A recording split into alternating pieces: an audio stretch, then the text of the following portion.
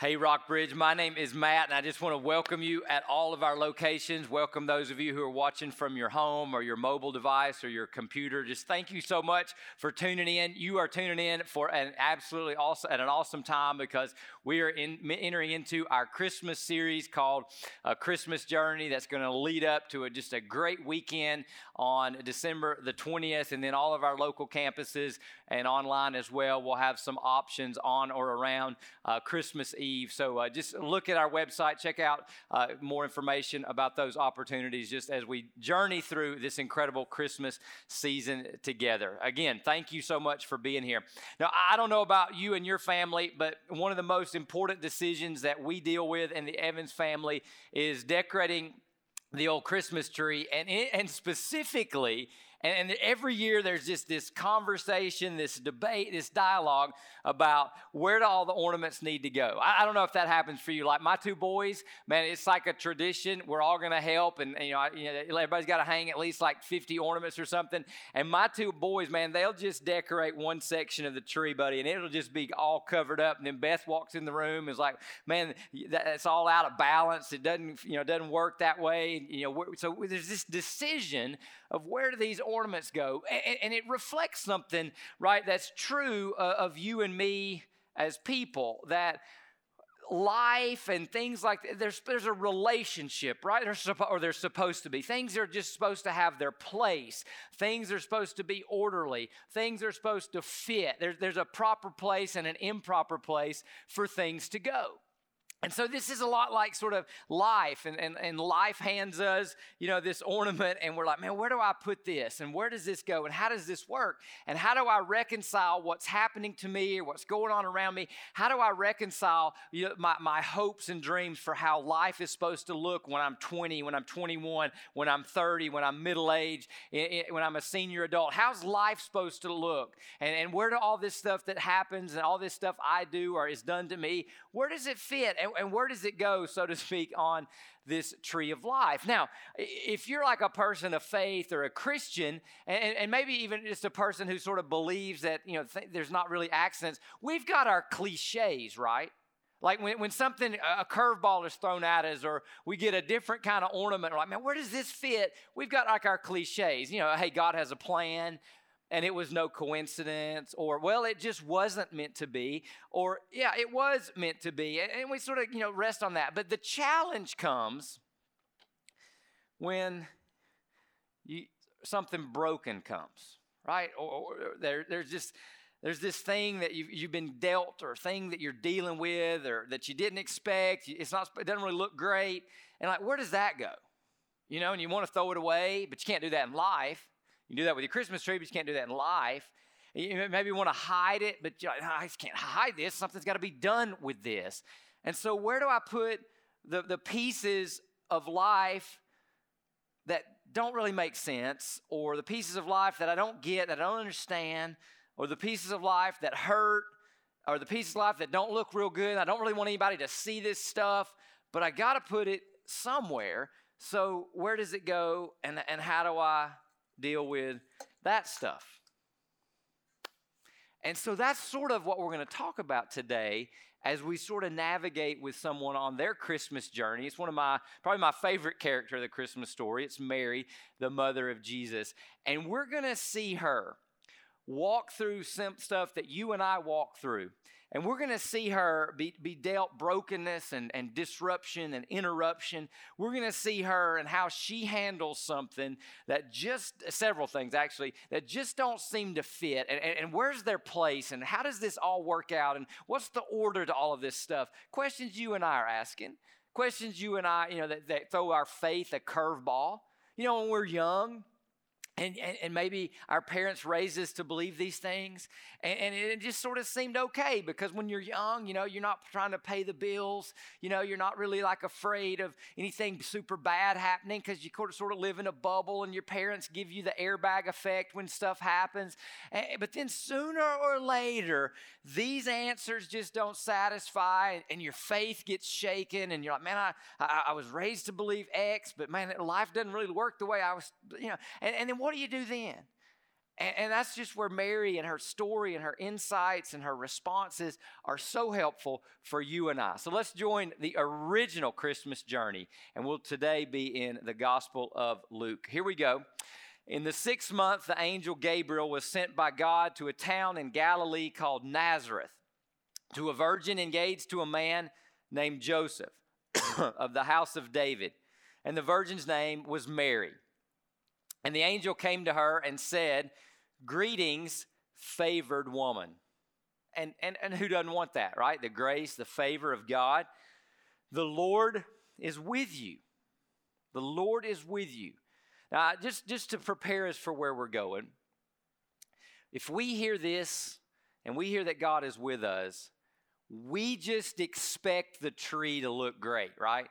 And everything to fit, and everything to fall in place, and everything to work out. That's the natural assumption that we all make. But I want us to notice Mary's response. She was deeply troubled by this statement, wondering what kind of greeting this could be. She's like upset, she's concerned, there's an interruption, there's a disruption. I'm not sure how to take this, I'm not sure where to place this on my tree. And then the angel told her, "Do not be afraid, Mary, for you have found favor with God." For you have found favor or grace or mercy in a special way with God himself. And I think there's a lesson here for us in our humanity and in how we try to understand God and how we try to relate to God. And the lesson is this: God's grace and favor, and who doesn't want that, right? Who doesn't want to be blessed by God? But God's grace and favor do not always come in a welcoming way. Or God's grace and favor do not always come in recognizable packaging. And I don't know how many of you have ever played the game. My wife hates this game, but it's Dirty Santa. You ever played Dirty Santa? You know, where you can steal gifts. You're in a group of 12 people, and there's 12 gifts in a pile, and some of the gifts are really good, and some of the gifts are like awful. You wouldn't even want to give them to your enemy. And what I found, and a common tactic in Dirty Santa, is the gifts that look awesome, like they're beautifully wrapped, the box is ginormous, and everybody like says, "That's the one I'm getting, that's the one I'm getting. Oh, I hope that one's still there when it's my turn." And you open it up, and it's like a can of Spam or something like that, and you're like, "What was I thinking, and why?" And then the packages that are like wrapped in newspaper and all, kind of look like a single guy that doesn't have a girlfriend wrapped it, those packages usually have the best thing, usually have the best gifts. And it's kind of the reverse of what we think.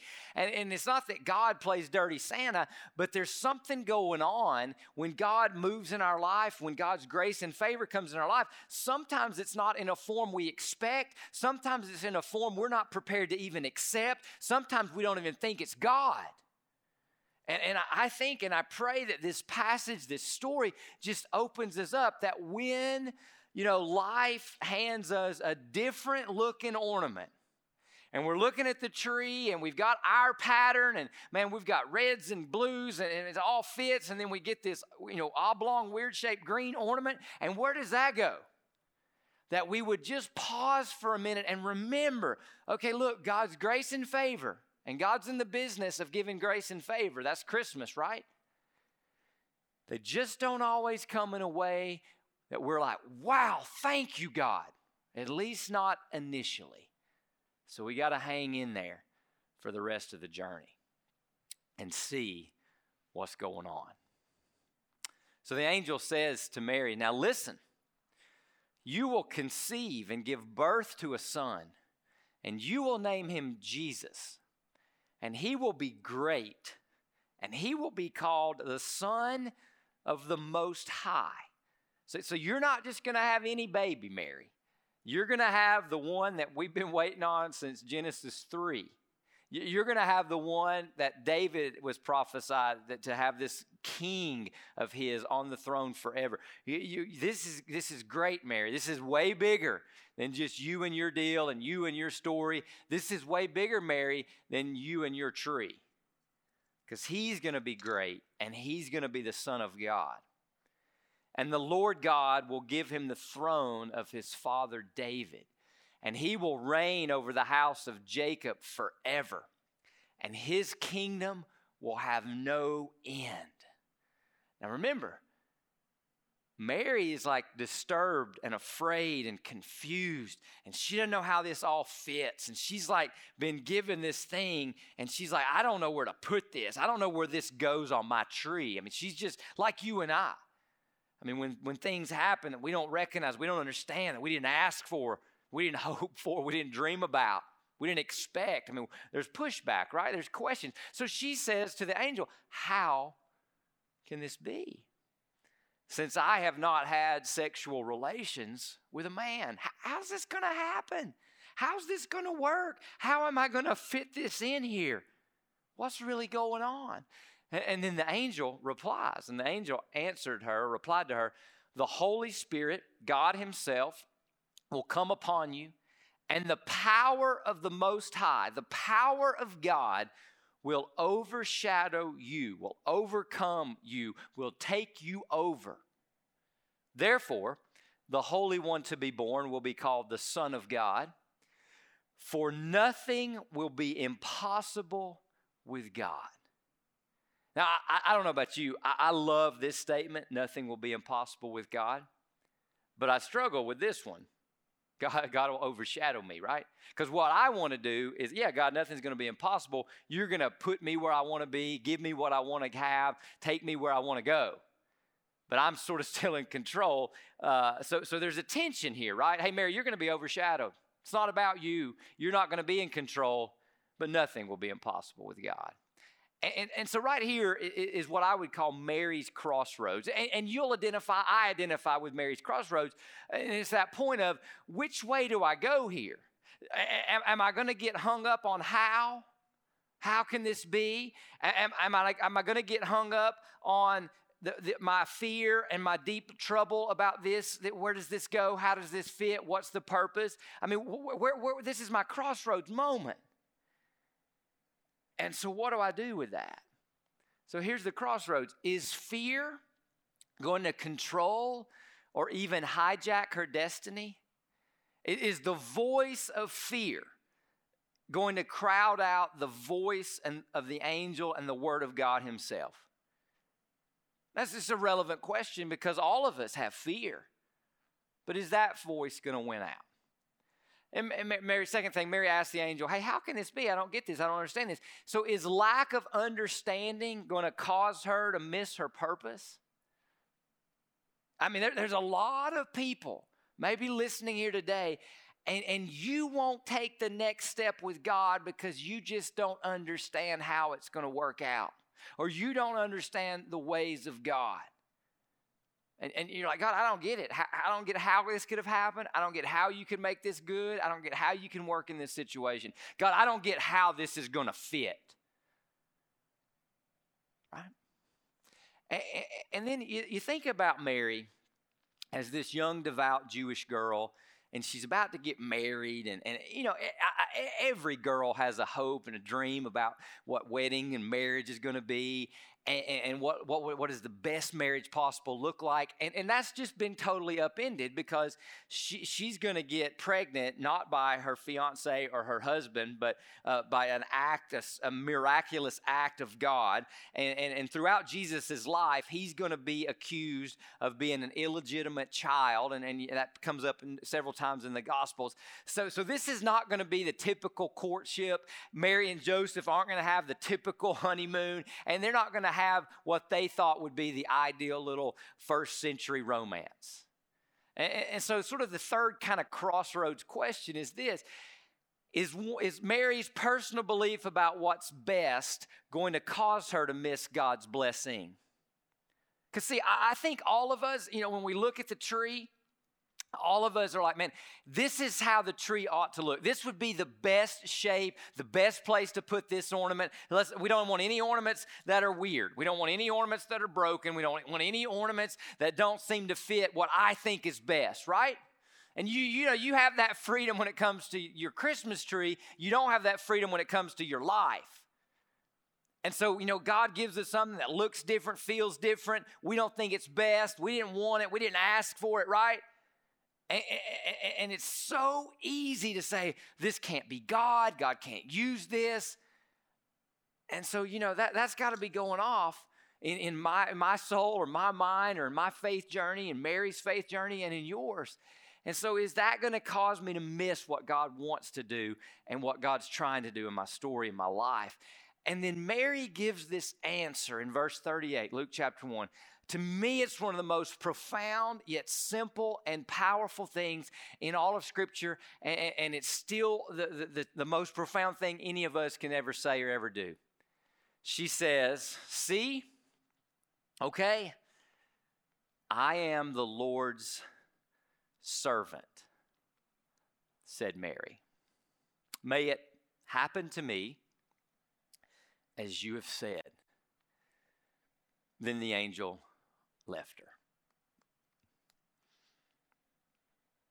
This word in the Greek is actually a stronger word than servant. You know, you call your waiter and waitress your server, right, at the restaurant. This actually more sounds like slave. You're my master.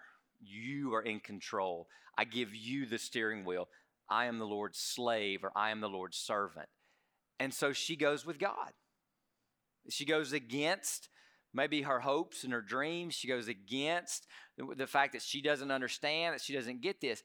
And I was thinking, you know, as we look at this story, I think there's a lot of people, and some of you may be listening today, and I've certainly had this feeling or emotion toward God, but I think there's a lot of people that, if we're honest, we're sort of mad at God. And the question is really, why are we mad at God? Because I think if we really are honest with ourselves, we're kind of mad at God for being God. We're upset at God for being God. We're not upset that He hasn't done what He promised to do. We're upset because He hasn't done what we expect Him to do, what we want Him to do, what we long for Him to do. And so we're just mad that He's God and we're not. And so Mary, at her crossroads moment, is she going to let God be God? And if she lets God be God, she has to say this: I'm your slave, I'm your servant. Otherwise, she wants to make God her servant. Hey, God, you do, this is what I want to happen, God. Don't give me broken ornaments. Don't give me weird ornaments. Don't give me ornaments that don't look like I think my life should look like. And so the question is a big question, isn't it? Are you and I asking God to serve us? Or are we willing just to say this same statement, whether it's about our money, whether it's about our relationships, whether it's about 2020? See, I am the Lord's servant. And here's something that we need to say as I was thinking through this, praying through this text. Mary actually chooses to do more than to trust God.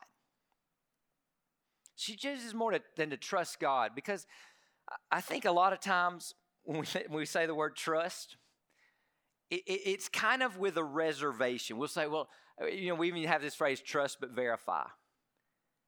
You ever heard somebody who says, well, I trust you, but... So it's like trust with suspicion, or trust, but man, I can take back the reins at any moment. And what Mary says is deeper, is bigger than, hey, okay, God, I trust you. She says, no, God, I'm your slave. And what Mary chooses is this word: willingly surrender. I surrender to you. I am the Lord's servant. I am the Lord's slave. And I think surrender is trust, but it's deeper. Because it's like, okay, God, steering wheel is yours, and I'm not going to take it back, no matter which path you take me down. Because you've said this, right? Something's happened. You got a weird broken ornament, and you're like, where's this fit? And you say, well, I'm just trusting the Lord. And your tone of voice or your body language sort of gives it away, right? You're struggling. It's okay. I mean, life doesn't always fit together the way we think it should, right? It's like our Christmas trees. I just think there's something deeper for Mary, though. She says, see, angel, my hands are off the wheel. I'm not even going to be a backseat driver. I'm the Lord's servant. And it opens up a new opportunity for us today. Because we don't always have the power to control or to dictate or to influence. But we always have the power and the choice to surrender. And as we're going to see, surrendering to a good master, surrendering to Christ is powerful. So we don't always have the choice to control, to dictate, influence. And a lot of times this is what we're fighting God over, right? This is what we're mad at God about, right? This is why we're confused or we're hurt or we're upset. And so we don't always have this power, but we always have this choice and this power. Now, so after she says this, again, we automatically think, because this is the way we roll, right? Man, God's going to take care of her. Her life's going to be great. Everything's going to be wonderful. And then they go right into Luke chapter 2. In those days, a decree comes out for Caesar Augustus that the whole empire should be registered or a census taken. So here's how they did it. This first registration took place while Quirinius was governing Syria. So everyone went to be registered. You had to go back to your hometown. Each one went back to their own town. So Joseph had to come up from the town of Nazareth in Galilee to Judea to the city of David, which is called Bethlehem. So they got to go on a long journey with his, probably 8-9 month pregnant wife. And he had to do this because he was of the house and the family line of David. God's fulfilling his covenant promise to David made in 2 Samuel 7. So he had to be registered along with Mary, who was engaged to him and was pregnant. And while they were there in Bethlehem, the time came for her to give birth. And then she gave birth to her firstborn son. She wrapped him tightly in cloth and laid him in a manger or a feeding trough, okay? Because there was no guest room available for them. And so you're sort of like, God, you've been planning this since, Genesis 3. And you couldn't bother to make sure there was room and a reservation in an inn. That your son, who you said is great, going to be called the Son of the Most High, is going to have to go be born in a feeding trough with the animals. I mean, there's no mom in here who would say, man, give me that option. Give me that option when it's time for labor. Nobody's going to say that. And again, it's another curveball. It's another different kind of ornament. It's another random, unexpected, God, do you really know what you're doing? God, I'm not sure. I gave you the will, but now I'm having second thoughts. God, I surrendered, but can I take back a surrender? Can I unratify the treaty? What do I need to do? And, okay, so that happens. And then King Herod, who's this jealous, narcissistic king of the first century, he hears about Jesus. He feels threatened by him that he might take his throne, so he wants to kill Jesus. He orders a massacre of all young boys in the area, and in a dream, Joseph is told he needs to flee from Egypt. So now the baby Jesus, Mary and Joseph, have to become refugees and go to a foreign country. And so again, we're thinking, God, I gave you the will, and I thought you were a better driver than me, but what's going on? And so I just want to be honest. Surrender does not mean easier. In fact, you go read Luke chapter 9, and Jesus will even say, hey, look, if you're going to follow me, you're going to have to pick up a cross. That's not easy. And so count the cost to make sure you're really willing to follow me. You're really willing to follow me, because surrender doesn't mean easier. Now here's the important part of that for you and I today. Here's the important part of that. So because surrender doesn't mean easier, and there are going to be moments in your journey with God, in your journey with Jesus, and in your journey with Jesus having the steering wheel of your life or your marriage or your parenting or your finances, there's going to be moments in your journey where you are going to want to say, I don't think God knows what he's doing. I need to take back the controls. I need to take back control of my money. I need to take back control of my relationships. I need to take back control of whatever. And so for that reason, we have to understand something. Surrender to God is never a singular decision. It is an ongoing way of life. It is never a singular decision. It is an ongoing way of life. So for all the people here today, all the people listening today, and when you were 8 years old or when you were 17 at youth camp and you surrendered your life to Jesus, and then as soon as that feeling wore off, you began doing it your way, and you've been doing it your way ever since, you today need to come back and give another surrender to King Jesus. Because Mary, I guarantee you, every moment along the way, her and Joseph had to come back and say, no, we're surrendered. No, we're surrendered. No, I'm not going to assert control. I'm not going to tell God how to be God. I am surrendering to God. You have to do it time and time and time and time and time again. It's never settled because it's never easy. It's best, but it's never easy. So what does surrender look like? What does surrender look like? Because here's what I know. To everybody here today, you're an atheist, you're not a Christian yet, you're a Christian, you're a prodigal, you're backsliding, you're growing in your faith. For everybody I'm talking to, there's always more surrender. Whether it's to surrender to God your Monday, or to surrender to God your money, or to surrender to God an area you've taken back over. So it's a universal message today. We all ought to be able to walk out of here in our small groups, in our marriages, with our D group members, with our accountability people. We all ought to be able to say, I got to surrender something. I know I do. And I just think it's the path God puts us on. So what does surrender look like? I'll give you 3 thoughts, okay? It looks like immediate obedience. It looks like doing the next right thing right now. The next right thing that you know, the next right thing that God told you to do right now. It means less of me for more of Him. So surrender looks like immediate obedience. As soon as you know that God wants you to be baptized, get baptized. As soon as you know that God expects you to be generous with your money, you need to start budgeting to give God what God asked for. As soon as you know that what God's will for sex and marriage is, you got to start stepping and moving and walking in that direction. As soon as you know that God wants you to give Him time through time in His Word, you are subscribing to time with God and you're getting up 5 minutes early or you're getting your junk done 20 minutes early. So at the end of the day, you can give God that time. As soon as you, that's what surrender looks like.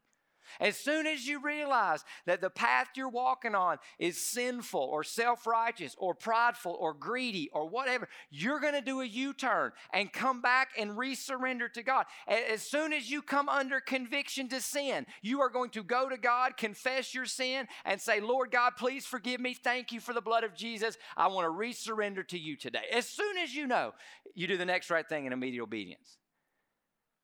Now, here's the beautiful part and what makes surrender worth it. Hear me. What makes surrender worth it. Yes, it's less of me. I am the Lord's servant, but I get more of Him. And you can't get anything better than more of Christ. Can't.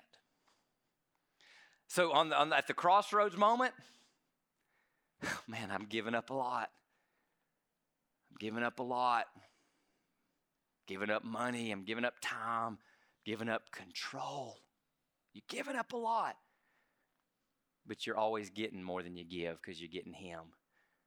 He's worth it. It's the beauty of salvation. It's why people give their lives to Jesus Christ. It's not just a get out of hell free card, it's get God. It's get the King of Kings. It's get the Most High as your friend, your comforter, your Lord, your leader. You get more of Him. Let's keep unpacking surrender because it's so important. Because it's the path that we're on. Whatever is not surrendered is susceptible and vulnerable. Whatever is not surrendered is not protected by God. It's susceptible and vulnerable.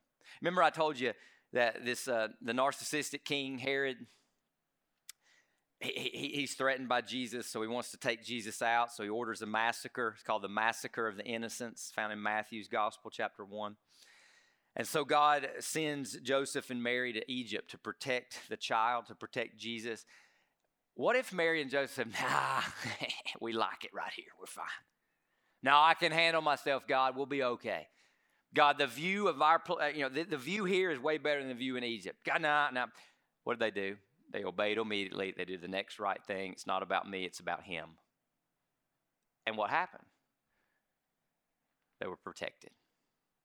Some of us, if we're really honest, we're not under the protection of God.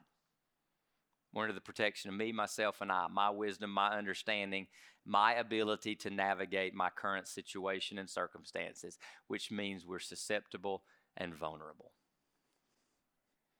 Surrender is how we move ourselves under the authority and the grace and the refuge and the protection of God. He's called a strong tower.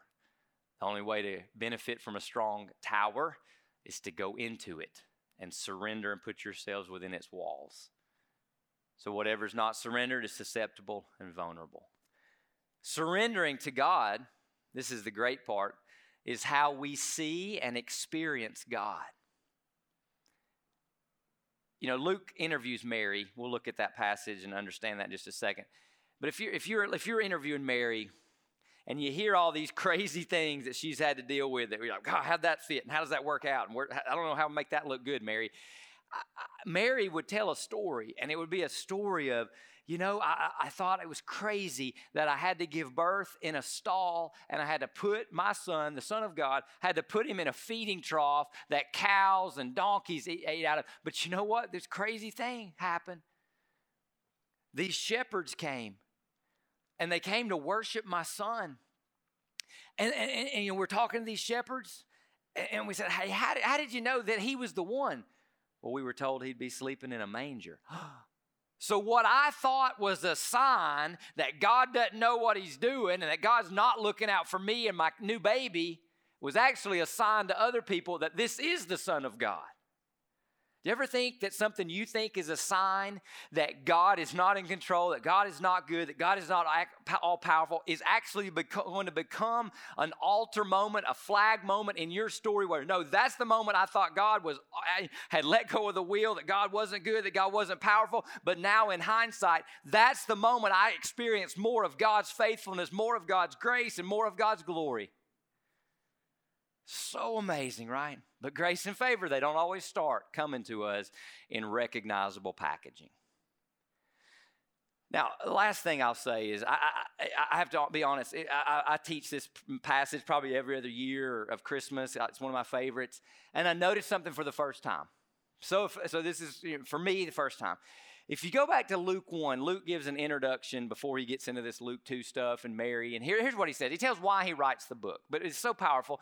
Because he says, many have undertaken to compile a narrative about the events that have been fulfilled among us. So a lot of people have tried to study what happened and learn what happened with Jesus, how he got here.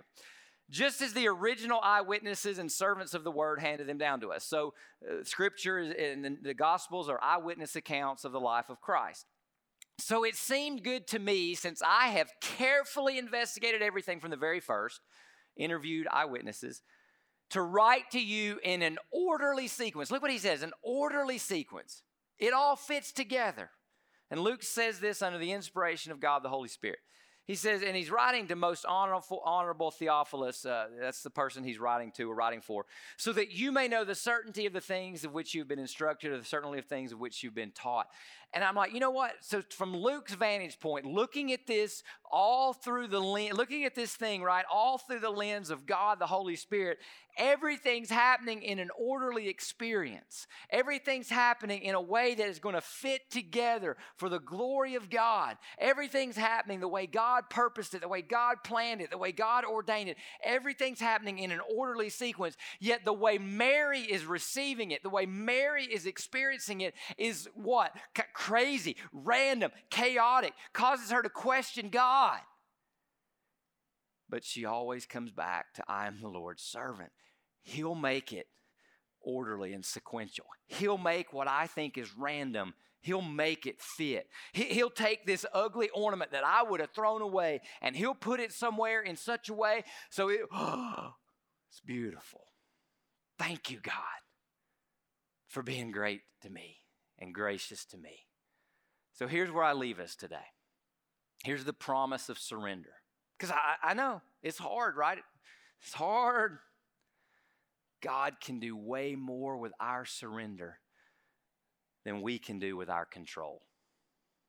God can do way more with my surrender than I can do with my control. So church, Christians, non-Christians, people with questions, people with doubts, people struggling because 2020, we're not in control. Right now, what do you need to surrender? Some of you, for the first time, Jesus needs to become your Savior and your Lord. And you give Him your sins. He gives you His life. He gives you His Holy Spirit. He gives you the promise of an inheritance that will never perish, spoil, or fade. If you're surrendering right now, praise the Lord. Some of you, you know right now, God has revealed that something is out from under His authority, that something is all in your control, and He's inviting you right now to choose surrender. Can we all say, today, I am the Lord's servant? Let me pray. God, I thank you for this time in your word.